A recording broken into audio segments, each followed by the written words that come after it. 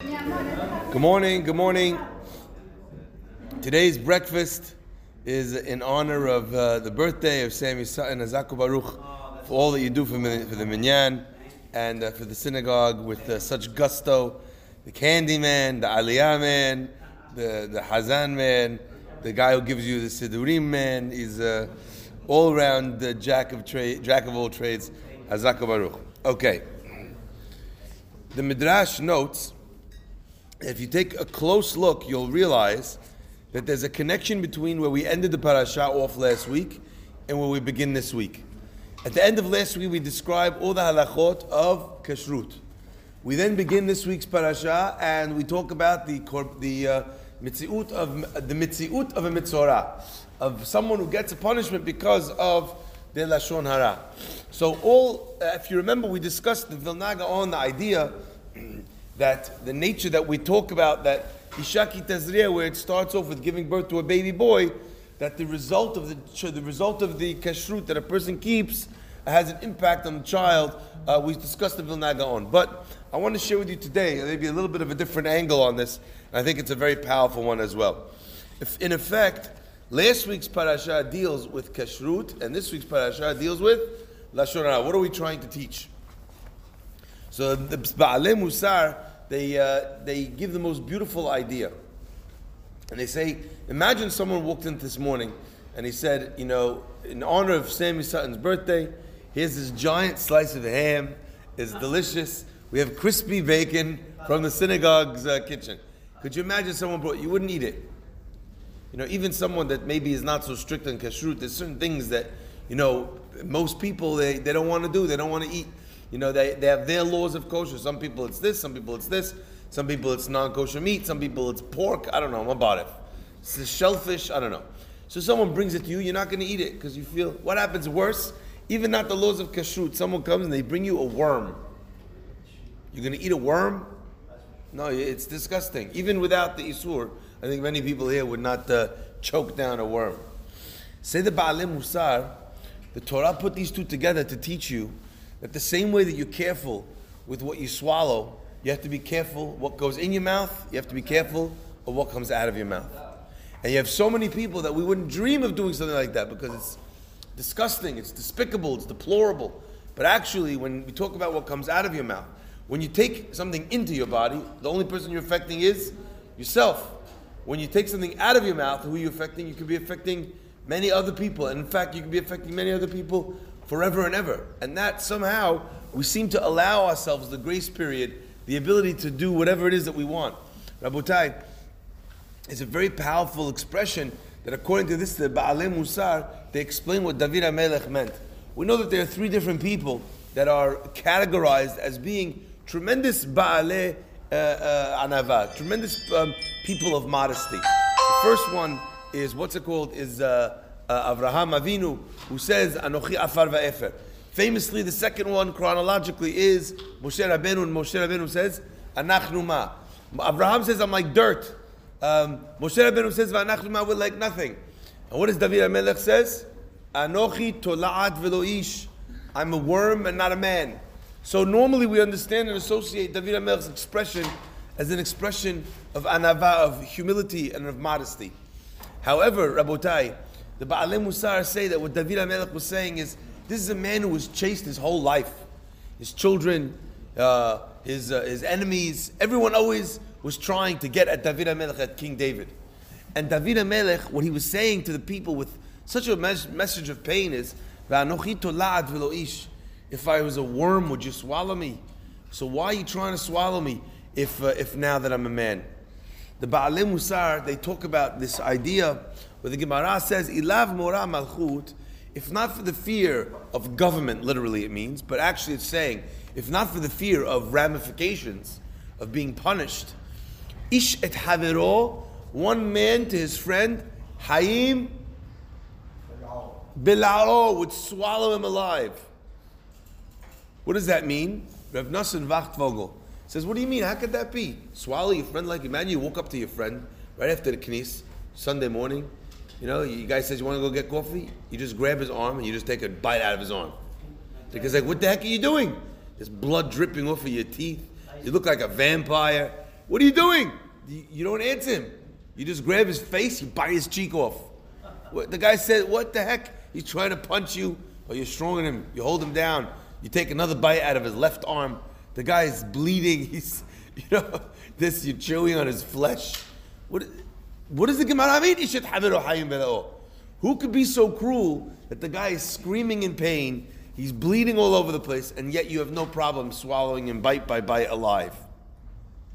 You know what the Sifrei Musar say? And I found this to be such a piercing bit of emunah, of Musar, excuse me. They say, of course you can't swallow someone alive if you noticed that that's what you were doing.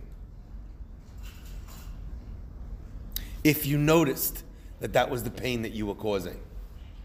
You see, the challenge of Lashon Hara, of how human beings can destroy other human beings, is quite often where the other person is not even aware, or they make themselves unaware. This situation in business where you see an opportunity and you take it. And in business a person is supposed to look out for their own interests. But you could look out for your own interests without decimating somebody. And you have certain cases where, the guy says, come on, you're making 50% on this deal. So in order to make 60%, you cut out my other, that was my whole stake in this was 10%. You had to squeeze the extra, you have enough money. What did the extra 10% got you? You're destroying me and my family. Now could you imagine this guy, when he went to work that morning, instead of thinking about getting the maximum he got from the deal, he thought that if he cuts this guy's 10% of the deal, the guy's going to get home that month, he won't be able to pay for school, he won't be able to go on vacation, he won't be able to whatever. You don't think that. You just think of being the shark that you want to be in this moment, in this room. But the idea of Lashon Hara, the idea of being able to be sensitive to another person, is to pull the camera out and recognize the ramifications outside of that room. To recognize Ishet Havero, Hayim below, you could swallow them alive. To hear David HaMelech saying, if I was a worm, you wouldn't swallow me. You'd be worried about the kashrut. If I was a piece of taref, you wouldn't swallow me. Now that I'm a human being, you're willing to eat me alive? Isn't that a piercing bit of Musar? Rabotai, it's true in business, but it's also true with family relationships as well. There are many times that we think we're not speaking Lashon Hara because we didn't say to someone else, I didn't spread lies about you, I didn't spread all these different things. But Lashon Hara literally means negative speech. So there's times when, you're sitting with a family member and they're in a very bad position. And because they're in a bad position, they try and, they're trying to defend themselves. They say something, and you know what? You have the upper hand because they are in a weak position. And now the guy said something, you want to take them out at the knees. So the guy's like, he tries to make a joke, he tries to this and that, got you upset. He tries to say, you must have not had such a good quarter. And you say, I had to have a good quarter. You don't remember last year when you were bankrupt. And who saved you? I saved you. Like that, at a family table. You killed him. Now, some people say, he should know better than to start with me. You can't compare. This guy had that's teetering on the brink. He's trying to make a joke in order to save some dignity for himself. So he's looking at his rich brother-in-law, his rich brother, his rich whatever, and he's making a comment about how profits weren't as good this month as last. He's trying to feel better about himself. That doesn't make it right. But the guy, Hazit, he's a Hazit. And instead of seeing the Hazit nature of it, what did you do? You got not the knife, because it wasn't deep enough, you got a spear, and you drove it in. The Pasuk over here is telling us a tremendous thing about the nature of Lashon Hara.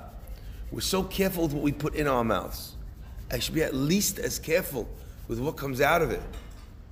Because as we know, our Chachamim tell us that a person's tongue is like a sword. Now you don't think of it that way, because we just, like we say in Arabic, haki, balash. Haki is not balash. Haki is not halash. Haki is not cheap, and it's not weak. Speech is very powerful. And if you're not paying attention to what it is that you're doing, you could destroy someone.